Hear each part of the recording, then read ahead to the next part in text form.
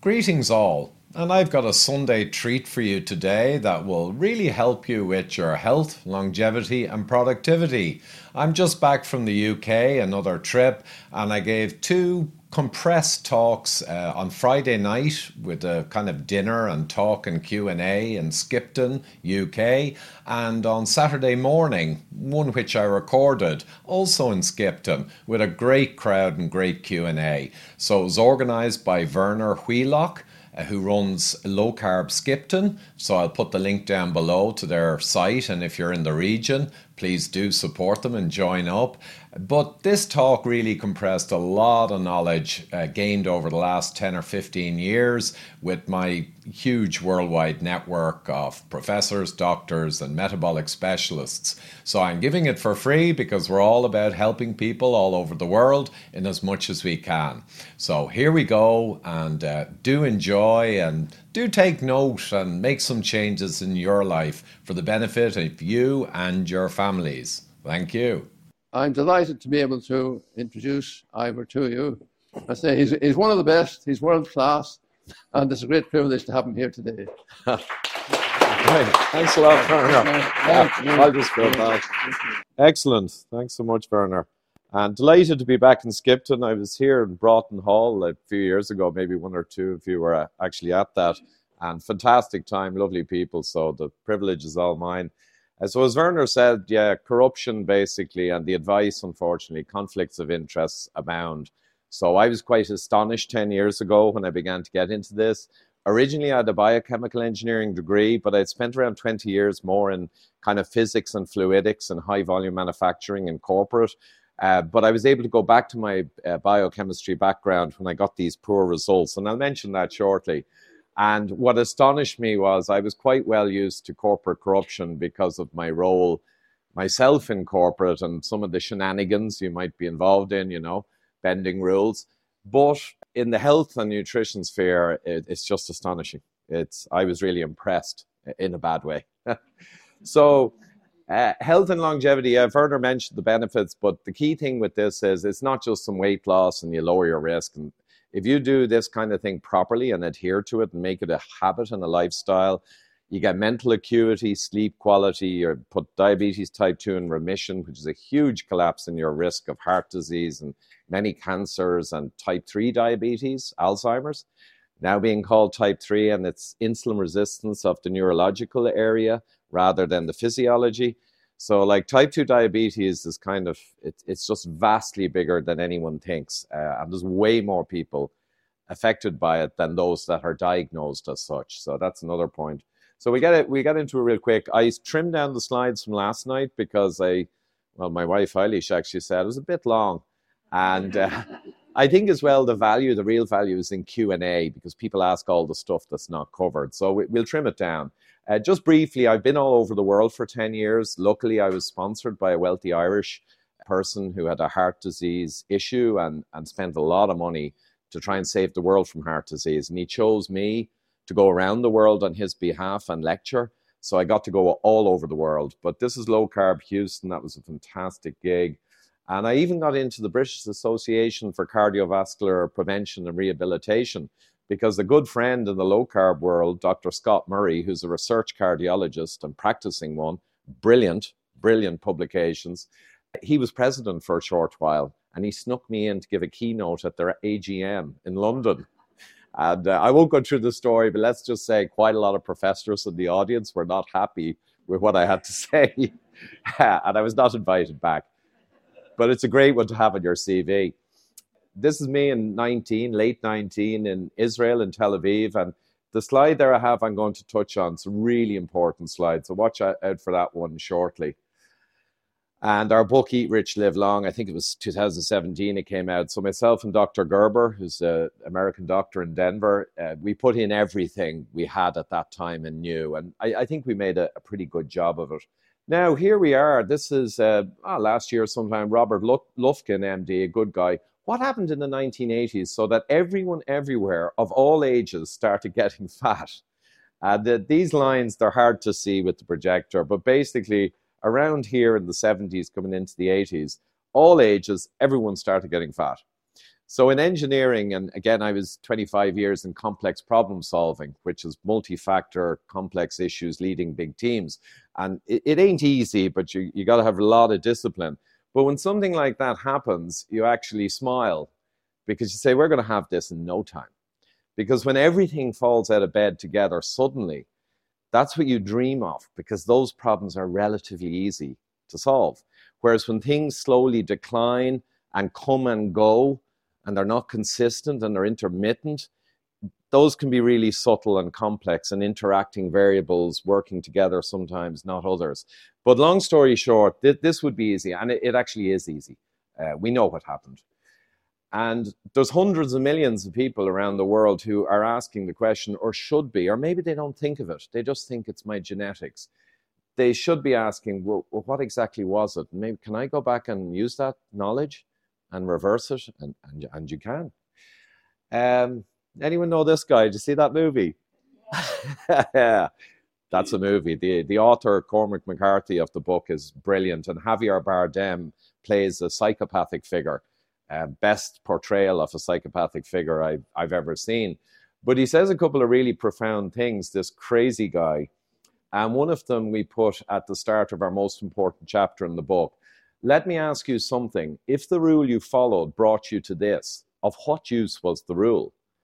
Quite powerful. And of course, we know now the dietary guidelines and the shift to vegetable oils for heart health and the shift to healthy whole grains, which really meant refined carbohydrate wheats, which the food industry absolutely was orgasmic when the scientists suddenly told them that the two cheapest ingredients on the planet that cost nothing, vegetable oils and refined grains, were now healthy. So the food industry said, and that was the explosion of processed food. The guidelines actually advised going to a processed food hellhole. And the guidelines people would say, we meant healthy whole grains and unprocessed. Rubbish. Once they said whole grains were good and wheats were good, they let the genie out of the bottle. Pandora's box was opened, and when we know what happened. And the vegetable oils that they still claim are heart healthy are quite the opposite. So that's a disaster too. So Dr. Tro here, I love this tweet from him last year. He's a good pal. He's an internal medicine specialist and an assistant professor. He runs a department in a big hospital. He's super smart, and he's now publishing papers as well. Great guy, but he's a tough guy from New York. And he basically says that balanced diet moderation BS may have worked 90 years ago before the widespread proliferation of processed carbs and seed oils. Now, cut your bleep carbs. Start there, cut processed fats, then after a couple of weeks, stop eating when you aren't hungry, because this will happen. If you start eating real food, a couple of weeks, your biome will adapt and your hunger will begin to fall away. It's quite magical. It happened to me. And he says then, balanced diet, my ass. It's complete nonsense, and he's absolutely correct. Interviewed him in Denver in March last year, and he's flying form. But he just published this paper, 48 individuals in corporate settings, and they put them on a ketogenic, very low-carb diet without calorie control. They just told them how they could eat, advised them, bit of support.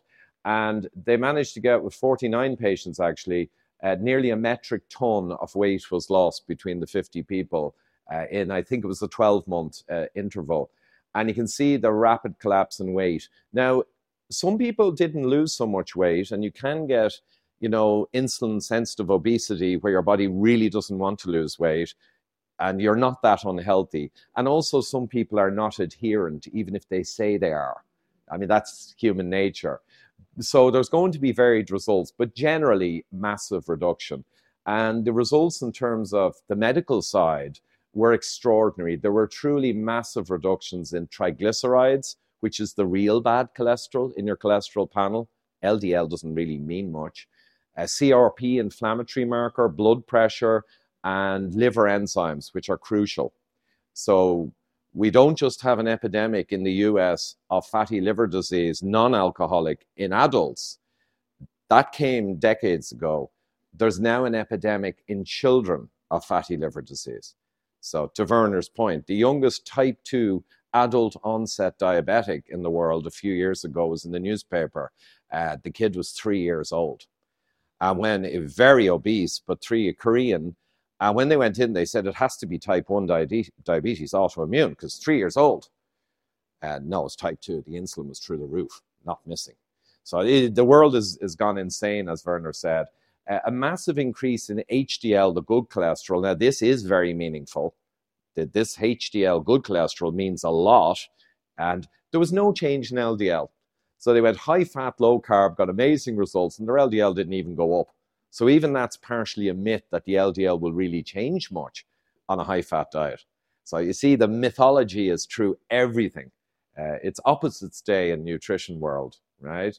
So fantastic result, 16% average weight loss. But the bottom line, if we look at it, just to re-emphasize, we're worried about the causes of death in the world and morbidity and quality of life collapse and long-term end-of-life care, as opposed to staying quite healthy and maybe suddenly declining and passing like would be, hundreds of years ago. So we look at the breakdown of the causes of death. So over a third is heart attack and stroke. This is the biggest cause of death. Cancer is now pushing up behind it for sure. So that's a huge one to focus on.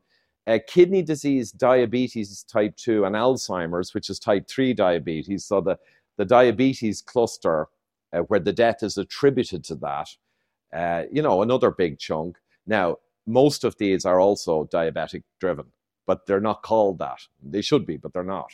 So over half in total.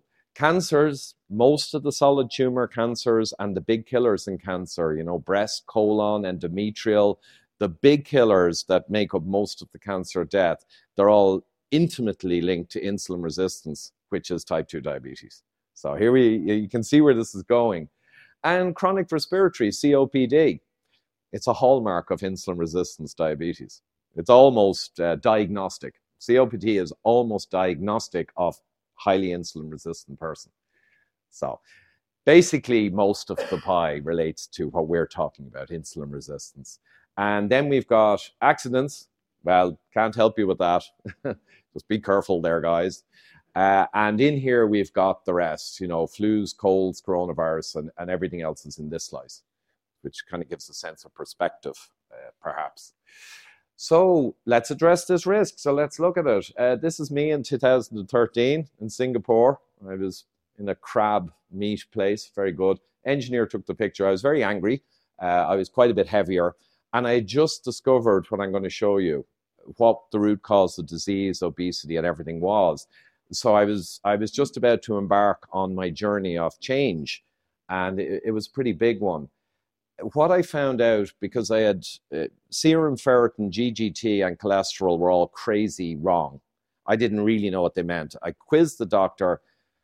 What are the implications of these measures? Because I could see I was up at 2 or 3 sigma in the normal distribution of humans. They were way high, so I didn't know what they were, but I knew they were a problem. And they were standard blood tests, so I said, it's not like I got some weird blood test. What astonished me was the doctor was very vague. And as a leader in problem solving, I often have to interrogate leaders when I'm brought in to fix a problem when it's not getting fixed. And you got to be diplomatic, there's a lot of people stuff involved. But you do have to grill the leader and find out what they know. Do they know what they're doing? And clearly this doctor couldn't help me. I knew from the answers. Just wasn't really sure. Talked about whole grains and maybe lower your fat. And I knew that couldn't be anything to do with it. And I went to 2 more doctors and a professor of medicine who I was connected to. And astonishingly, the same problem. They gave me some tips and some things worth checking, but they didn't know.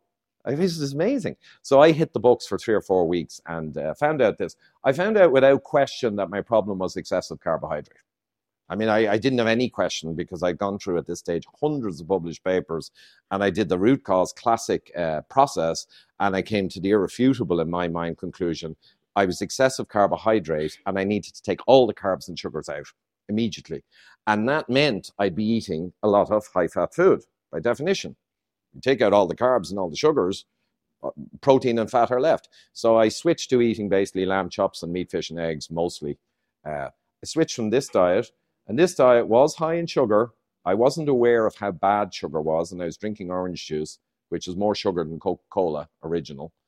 And I was eating meat, fish, and eggs, but also vegetable oils. I fell for the heart healthy nonsense.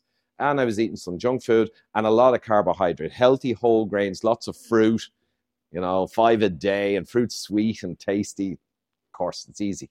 So I was eating a lot. And that's what was ruining my liver and causing all these bad metrics. Root cause solution, clear as crystal, switched to this diet. I didn't know anything about the low carb, high fat movement. I vaguely later realized there was an Atkins guy, but they said he was a shill and he was killing people. But I didn't know there was a whole movement. I was going straight to the database. I actually thought I was discovering this, and after I realized. But, it was fun at the time. So meat, fish, and eggs, coconut was in, olives were in, high-fat foods were in, butter was back, olive oil instead of vegetable oil, double cream in the coffee, no problem. Avocados, I was realizing there's all these nutrient dense, and fish, of course, very good, small fish, fatty fish. So I switched to that, cut out all the sweet stuff, because that was a no-brainer. I mean, that was just obvious as hell that sugar was the problem and not fat. And I really minimized potatoes and things, but ate vegetables. So it was a complete volte-face switch. Later, I realized I'd gone on some kind of paleo, very low-carb diet. But at the time, I didn't really know about these movements. And mostly, though, it was meat and fish. And the vegetables were thrown in on the side, but I wasn't too worried about them. And here's what happened in 6 weeks. So insulin resistance was the problem. There was my GGT, which is one of the most sinister metrics you can have high. The actuaries love GGT for life insurance. They have no skin in the game on biochemistry or nutrition. They don't care. They only care what number means you're going to die early, and then we can make sure we can get a profit on you, or you're going to live long. I'm going to make sure we charge you more. They don't care. The actuaries have papers on GGT. They love it, right? It's basically type 2 diabetes reflector. And I switched the diet, nothing else, no change in exercise or alcohol. And 6 weeks later, it dropped down into the population range. And 2 weeks later, as an engineer always does, you got to verify the trajectory, and it continued dropping down to 35, which is pretty fine. But not just that. The ferritin halved, which is another bad metric. It came down into range. The cholesterol did not drop. It actually went up. But I had now understood it's only the ratios of HDL to triglyceride that matter. And my LDL in total went up, but I knew that was absolutely irrelevant because I'd found the papers that proved that. So I didn't worry about that. So I said, great stuff, thumbs up. Blood pressure came right down to normal with no extra exercise. And it came down and began to come down fast before the weight loss started. Before any noticeable weight loss. They say, oh, you're overweight, that's why you have high blood pressure. No. You're overweight because you're insulin resistant. You have high blood pressure because you're insulin resistant. The weight doesn't cause the blood pressure. The insulin resistance causes the blood pressure and the weight. So that's a key point. And my weight came down a lot to nearly 80 kilos at one point in 9 weeks. And the people in work were astonished.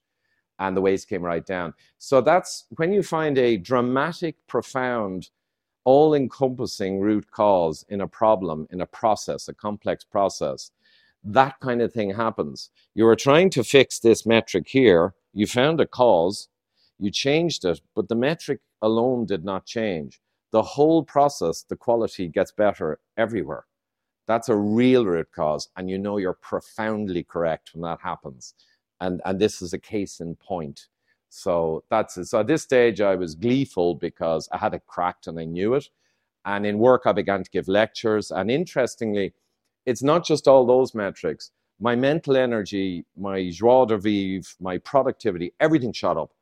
And as engineers in work began to come to the lectures, you could see weight dropping all around the plant. And the managing director, this is a fact, we had banned all third-level education unless it directly related to our specific business. Our new CEO basically was a cost-cutting crazy guy.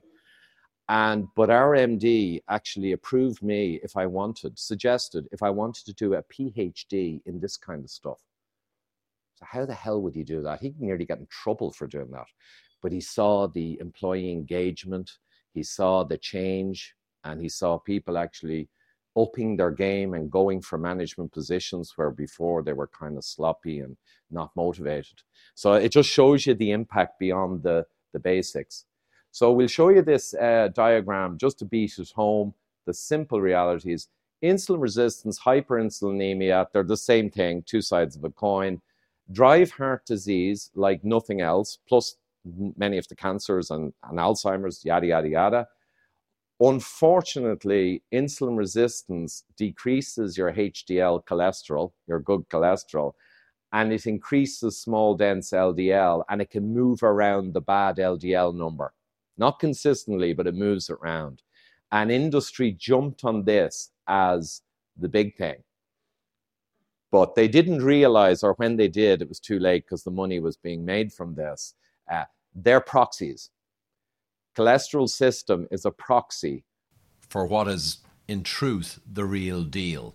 And the real deal, of course, is the insulin resistance, hyperinsulinemia pathology that's really driving the bus. And the ironic thing is, if an engineer looked at this and internalized it, they would say, oh my God, this is terrible. We're actually focusing on a proxy and we're missing, the real game. We're missing what's actually happening, the root cause chain, the cause and effect chain. So now I'll show you something I think that's really important. So don't listen to me. Let's listen to the experts. So there's 5 algorithms around the world that are used to decide whether or not you should go on medication for life. So they're a big deal, 30, 40 years development in them, and you put in the cholesterol and other factors and it gives your 10-year risk for a heart attack. And therefore you can make a decision whether preventative meds are needed. So I'm going to use their algorithms and put in a guy, middle-aged male, with a super high cholesterol of 8 and an LDL of more than 5 millimole, or more than around 190 milligrams in US units. Now, these kinds of numbers in a middle-aged male, any doctor, most doctors, would see these numbers and get a shock, right? They're going to ensure that the person gets a medication prescription immediately before leaving the office, because they're going to be genuinely worried this guy could have a heart attack and it's kind of my responsibility. So the prescription will be given, the person will go out with meds. But what if I put in the numbers to their algorithms such that this person is not insulin resistant? So you can put in no diabetes, you can put in no hypertension, like he's got good blood. You can put in the numbers such that you know that this person you're putting in is not insulin resistant. You know what the algorithms come out with? They come out with 3%, 4% risk. So 5% risk in the 10-year risk is too low to medicate. So their own algorithms validate what I'm telling you. They're all of them around the world. Q-Risk in UK, there's, I think that's Framingham, and this other one is, anyway, there's lots of them. And the other thing is, and the lady asked me in the car park this morning, the best test to find out your level of actual cardiac disease and atherosclerosis is the CAC, the coronary artery calcification scan. It doesn't involve injections. It's one quick scan. It's not always easy to get, but it tells you. It's so powerful. It predicts cardiac death and heart attacks more than all the other risk factors they use put together, and then some. It trumps everything because you see the amount of disease, so of course you know highly likely what's going to happen. But if you do get a scan and a 0, which many of these guys will get a 0, they'll have no heart disease, and they will not have in the future, really. If you put that in the advanced algorithms, that 0 score, you come down at 0.9 or 1.9%. That's effectively 0. A 10-year risk for a middle-aged male down at around 1% is essentially 0 for all intents and purposes. So it just shows you their own algorithms prove it. And whenever I push that one at the cholesterol defenders online, there's always silence because there's no answer to that. Right? So they just go away.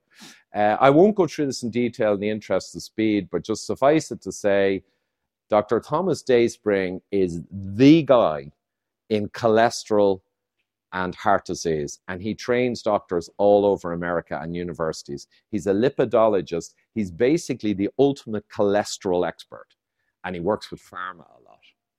He takes in a lot of money from pharma, right, for his courses. But he admitted to me in 2014, kind of by mistake, he essentially admitted when I was goading him on Twitter and I was kind of setting him up, and he did admit it. In reality, the majority of heart attacks are due to insulin resistance. And LDL, bad cholesterol, is a useless predictor for cardiovascular issues unless it's way up over 5, right? Which is not really true, but he said it. So again, top expert in the world and a pharma guy. So how important is blood insulin? This study I love. It basically showed that in Colombian men who had a heart attack, they did a great study and said, we're going to follow them for 7 years, and we're going to measure all their bloods at the start, and we're going to get a full profile of all of them, and we'll watch and see who gets a second heart attack. And then at the end of 7 years, we can look at the data and say, well, what was the thing to watch to know that you're going to have a second heart attack? So it's huge.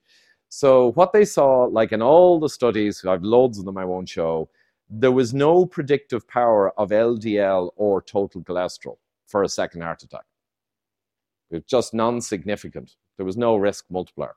And this happens all the time and you don't hear about it. And high blood pressure, if you had a higher blood pressure at the start, you would double the chance of being one of the guys to have a second heart attack. That makes sense. Blood pressure is a problem. But high insulin, how predictive was that of a second heart attack? Nearly 7 times more likely if your insulin was high. So any engineer would know, or layperson to be honest, obviously you got to be watching your insulin. Yeah, obviously. And just a quick point, and Dr. David Unwin has done lovely papers on this and others.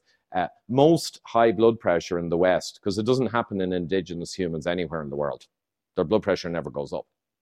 It just doesn't happen because they're not insulin resistant. That's it. Insulin resistance causes salt retention in the kidneys and drives up your blood pressure. So I often say to people, if in the morning we only had meat, fish, and eggs, there was no other food, anti-hypertensive market would be gone in 3 months and many pharma companies would shut down. If you could only eat meat, fish, and eggs, you cannot maintain hypertension. You can't. It's impossible. Now, you get rare cases of kidney issues. In general, hypertension that's 50 or 60% of adults over 60, that's just going to fall off the map. You know, these are the bizarre, simple truths.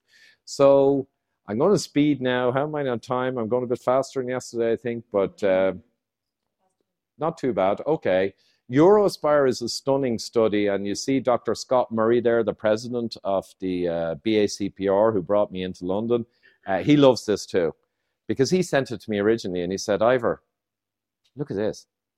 And I looked at it and flipped through the pages very quickly on the screen, and I looked at the numbers. I said, oh my God, this is the mother lode, and I've used it so many times. It's a mother lode because they went all over Europe and looked at all the coronary disease patients, a sample across ages 18 to 80 and across 24 European countries. So you can't say, oh, well, they're genetically different in Eastern Europe where you looked at them, and that's why the result doesn't apply everywhere. And you can't say, oh, well, you're only looking at young people, and that's different. They looked at everything. So whatever they say goes, right? This is heart disease. This is the answer to heart disease, you could say. So what did they say? Well, at first they saw, oh my God, embarrassing. A third of them were type 2 diabetics on their medical record already from the get-go, of all of these people, regardless of age. But they looked close at the glucose. They were looking at oral glucose tolerance, A1C, fasting glucose, 2-hour glucose. They were looking at glucose closely, which no one usually does. So they saw that another quarter are full-blown type 2 diabetic. They just haven't been diagnosed. So now over half of them are full-blown type 2 diabetic, right? It's a bit embarrassing. But when they looked at the data, they realized actually another quarter are, they called it high risk for type 2 diabetes, but it was type 2 diabetes. It just hadn't reached the ridiculously high bar to be called it, but it was frank type 2 diabetes. 3/4 of all the heart disease patients in Europe are type 2 diabetic. And as myself and Dr. Gerber and others pointed out, they didn't even test their insulin. And that's the earliest laboratory test for type 2 diabetes. Glucose doesn't show you or a lot of the people. You need to use insulin. So if they used insulin, they'd pick up another big chunk. See what I'm saying? Nearly the whole pie. Nearly the whole pie of cardiac disease is essentially insulin resistance type 2 diabetes. If you took that out, heart disease would not disappear. There's lots of special problems and arrhythmias, but it'd almost disappear. Insulin resistance, biggest game in town. And the low-carb or ketogenic diets, I'm not going to bring you through them. I showed you my example, and it's broadly reflected all over the world, hundreds of thousands of people, and in studies. This was quite dramatic because when I realized after 2 weeks that my appetite now was suddenly, for the first time in 20 years, under full control, it was such a novelty, I began to play with it. And I began to skip meals and work through the day without eating. Almost for fun, because I wasn't going after weight loss, I was going after GGT. But I just thought, wow, I can not eat now and I feel fine. That's a low-carb diet. You begin to burn your own fat, and you've suddenly got this reservoir of energy. And after a few weeks, when you get used to it, you can skip meals. Because I was skipping meals for fun, my weight began to collapse, and these metrics moved even faster. So that's probably an extreme example of what you can do. But technically, anyone can do it. But most people just go low-carb, and they don't quite go crazy on it like I did. But it can be done.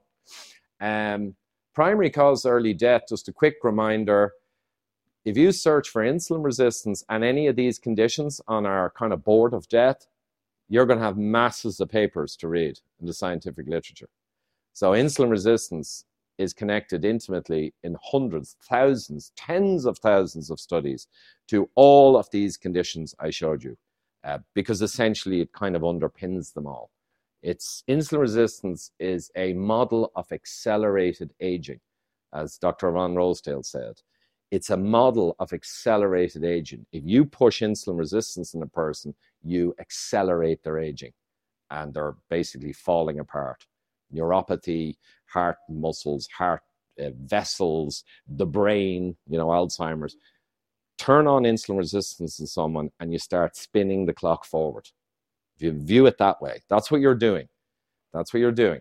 So it's not just insulin resistance and blood glucose, because I keep talking about that. I just like focusing on the biggest thing, Pareto principle. And there's lots of other problems like inflammatory drivers, and obviously smoking is going to accelerate your aging. You ever see someone who smokes a lot? Particularly ladies, unfortunately, skin is affected, everything's affected. So autoimmune and infections can be a big problem, and mineral and vitamin deficiencies like vitamin D deficiency, magnesium deficiency, they'll all destroy your machine too. But this is the big one and the primary diet-related one. So we focus on the biggie. And I just show there linked to everything. Interestingly, survey in the US around 2015, I think it was, 65% approx of US adults over 45, that group of all US adults over 45, are pre-diabetic or diabetic, type 2. And pre-diabetic is diabetic. Pre-diabetic is a nonsense. They call it pre because it's too embarrassing to call it diabetic and admit that 2/3 of your adults are diabetic. That's politically impossible. So no one's going to change that threshold. This is political. You can't deal with 65% have type 2 diabetes. It's funny how a lot of this is political. And myself, Dr. Gerber, Professor Noakes, and my huge network around the world generally would guess it's probably 80% if they measured insulin. And England's not going to be a mile behind, These days we're all catching up with America. And just to note that pre-diabetic, diabetic, insulin-resistant, hyperinsulinemia, insulin-resistant syndrome, syndrome X, cardiometabolic syndrome, I could go on all day. All of those things mean the same thing. There's papers using them all, and it's like there's all of this crazy different stuff going on. It's a lie. It's all diabetes type 2. So just so you know, one way to confuse everyone is to call it different things, and all talking pompously from papers with different names, and everything is, you have to be an expert to know this. It's all nonsense. It's all diabetes. It's all diabetes. Quickly, public health collaboration wraps up all of the studies on weight loss in one go. Great guys, phc.co.uk. And essentially, low carb in studies beat low fat 36-0 in 36 of the main good studies. So that's the ones that are statistically significant. It was 58-7 when it wasn't significant, the result, so you can't really say it. But the ones where the result came up as statistically significant and you can stand over it, low carb beat low fat 36-0. So when you hear, oh, low carb is not good and oh, low carb is a fad, 36-0 in the published literature, but industry has to push low fat. They just have to, because the whole cholesterol business and the whole processed food business is utterly dependent on low fat. There's no going back. And that's why you hear everyone talking nonsense. So low carb wins every time, just every time. Feynman, a pal of mine in New York, professor, he's great. I love this. He showed, he said the best statistical test, and he's an expert in statistics, but he said it's the eyeball test. Because when you do advanced statistics, and I've seen this a million times, you can use it to basically obfuscate and actually create a fraudulent conclusion. I see it all the time. You just do enough statistical manipulation and p-hacking and selection, and you can actually get your funder's desired outcome, even when it's not true. They all do it. So he said, just use your eyeball, guys. And basically, disease has gone through the roof. That's diabetes in the last 40 odd years, while red meat consumption per person has been coming down. So any engineer would know, and presumably lay people as well, if something's coming down over 50 years and your disease is going through the roof, the only thing you know is it's not that thing. Okay? You know, if that thing, red meat, was going up, you could say it might be the meat, but it might not. But when the meat's been coming down while that's been going up, you know the red meat has no part in modern chronic disease. And the actual fact is, it's a superfood because it brings so many nutrients and it brings so few carbs or vegetable oils. So meat is a superfood. Whatever you think about, you know, animal welfare and all, it's a separate issue. Meat is a superfood for Homo sapiens. The only reason Homo sapiens are here, or we're in this room, is because the hominids began to scavenge and eat meat. And they traded off their large guts, digestive freedom. They traded it off for a big brain. So the gut got small because they were eating all these nutrient-dense foods, and the brain was allowed to expand. And then the hunting developed the brain a lot as well, because you had the whole natural evolution that the successful hunters, the fastest, the cleverest, tended to be more successful. We ended up here in this room. But now we can choose to not eat meat if we do a careful diet. But to get here, it's just an important point that's accepted in paleoanthropology across the board. So there you go. So that's the meat scam. And the problem, of course, is what went up over the 50 years is what I told you. Sugar, refined grains, and industrial vegetable oils. It's not rocket science. I call it for a long time the devil's triad, because for me, that's it. It's the simplest answer. Why do we have modern chronic disease through the roof? It's the devil's triad: sugar, refined grains, and vegetable oils, which is ultra-processed food. That's it. I'm sorry it's so simple, but that's it. And just briefly, sugars. This is from David Unwin. There's masses of glucose, which is sugar. It's not like table sugar, like Coca-Cola sugar, but it's sugars. Basmati rice, potatoes, white bread, obviously French fries, spaghetti. These are masses of spoons of sugar per serving. It's masses of sugar, you know. And then down, when you get eggs and all, there's no sugar. That's a simple point. And I mentioned the orange juice. Orange juice is higher sugar per pint than Coca-Cola. We all know you can't drink Coca-Cola. It's a sugar explosion. Orange juice is worse. It's got some nutrients, but you can get them elsewhere. You know, you can get them from elsewhere. And ultra-processed food is full of sugars. You know, that's what makes it bad, not E numbers. Don't mind the E numbers. We had this cartoon in our book. This guy's wondering, is there a connection between how I am and what the government has been telling me? And there is, of course, because bread and starches is down the bottom. You know, so that's what the result is. And refined carbohydrates, they come in many forms. So even your whole grain bread is a highly processed, ultra-refined carbohydrate grain. But we think, well, this is healthy, right? No. This bagels, this, you know, it's all the same. These cereals, they're all carbohydrates with sugar. So, you know, these bars, I mean, unfortunately, crackers, they're all refined carbohydrates, ultra-refined. And that's the problem. So that's part two. And they pack them into ultra-processed foods.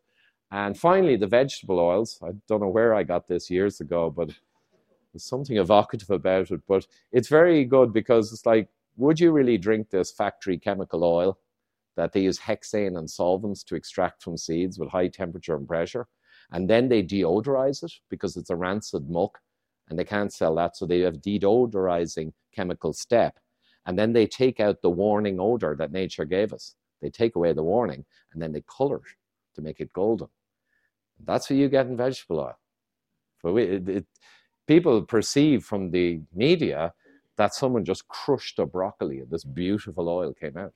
It's a complete lie, complete lie. You can avoid all the bottles, but the problem is, and the margins are just revolting. The problem is it's invisibly in all the ultra-processed food. So even if you say, well, I don't use vegetable, I don't use this margarine, I use butter. But every time your hand strays in the supermarket, to most of the products in the supermarket, look on the back. Canola oil will be nearly top of the list of ingredients, i.e. it's the most calories, is from the vegetable oil. They packed it with mayonnaise is something like 82% vegetable oil, Hellmann's. 82% is vegetable oil. You might as well be like that lady, right? When you're eating mayonnaise. Dietary scapegoats, and I'm going to speed through here. Of course, they scapegoated the competitor. When they said we had to eat all of this nonsense, well, they can't have you looking too much at real food.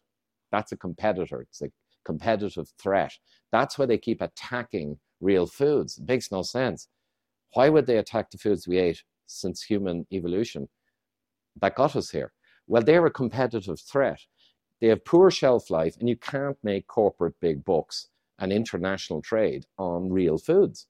So they attack them all the time.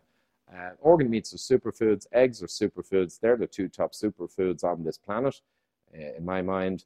And of course, vegetables are good. Fish is fantastic, and high-fat things like avocado and olives are great foods too. At its simplest, you have to, ain't easy, but after a few weeks when you do it, the transformation can be astonishing.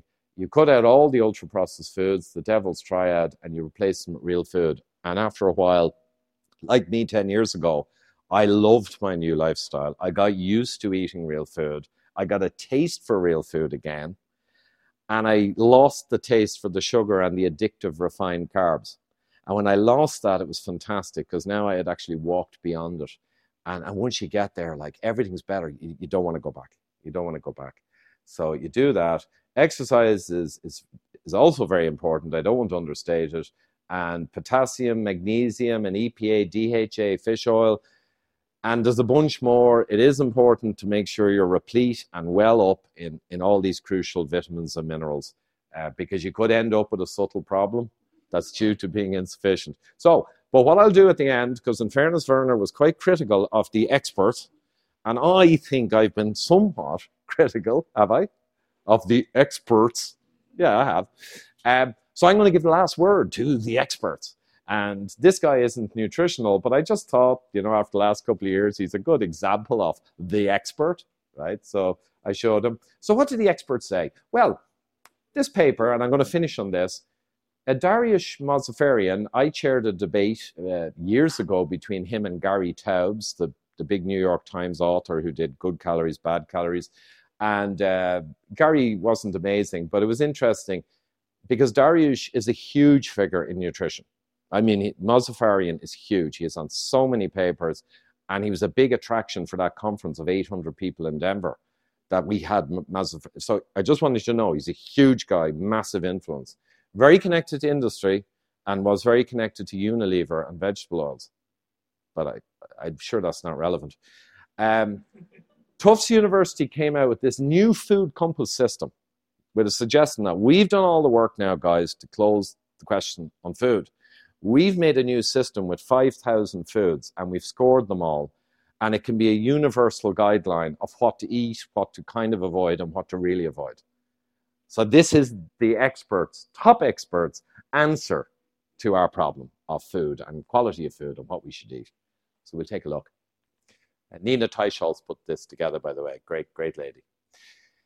Up the top, which is to be encouraged, and with an insinuation that you can kind of eat it with abandon or not worry about it because it's really good food. So you don't need to worry too much about it.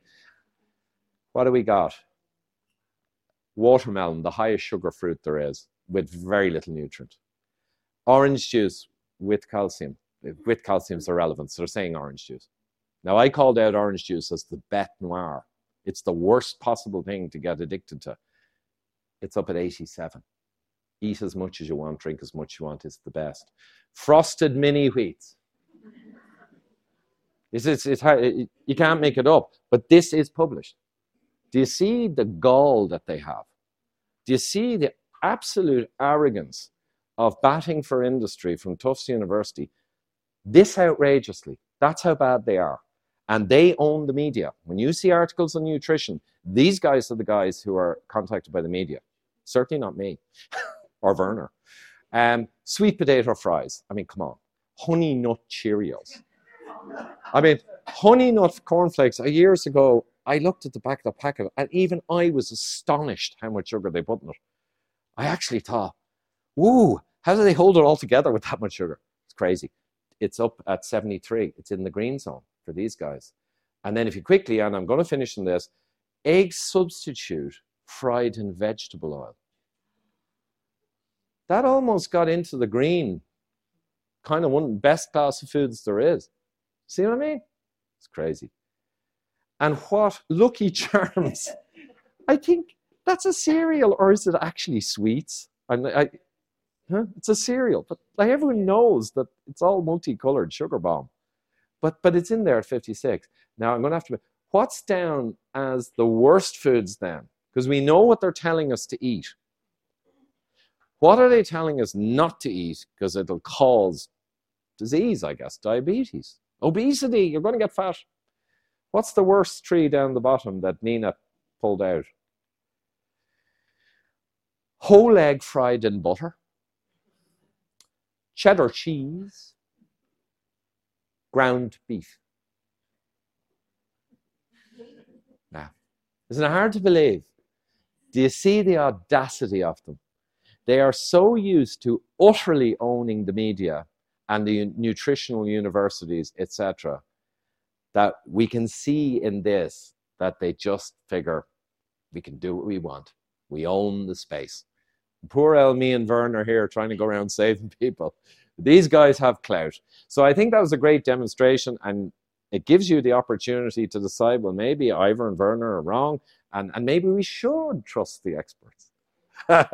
Or not. So there you are, trust the experts. That's the phrase the last few years particularly, and the last few years I won't get into the other topics, but it's essentially an analogy of this, what happened in the last few years. It's this similar kind of phenomena at play. So thanks very much. We'll keep time for Q&A, I think. So there you are, folks. Hope you got a lot of good takeaways there to improve your life and that of your family as well. And please do share this, pass it on, subscribe and hit the like button, etc. And discuss in the comments below. So my work and many of these trips are pretty much loss leaders. I cover the expenses at best generally. But everything I do in all of my work is to help people with health and being aware of geopolitical realities so they can look after themselves and their families into the future. And if you can support me, really appreciate that. The links are down below for my Patreon, where I do monthly Zooms and vlogs with unreleased material, and also a PayPal link. And thanks as always so much to the people who currently support me. It really makes a difference. So thank you.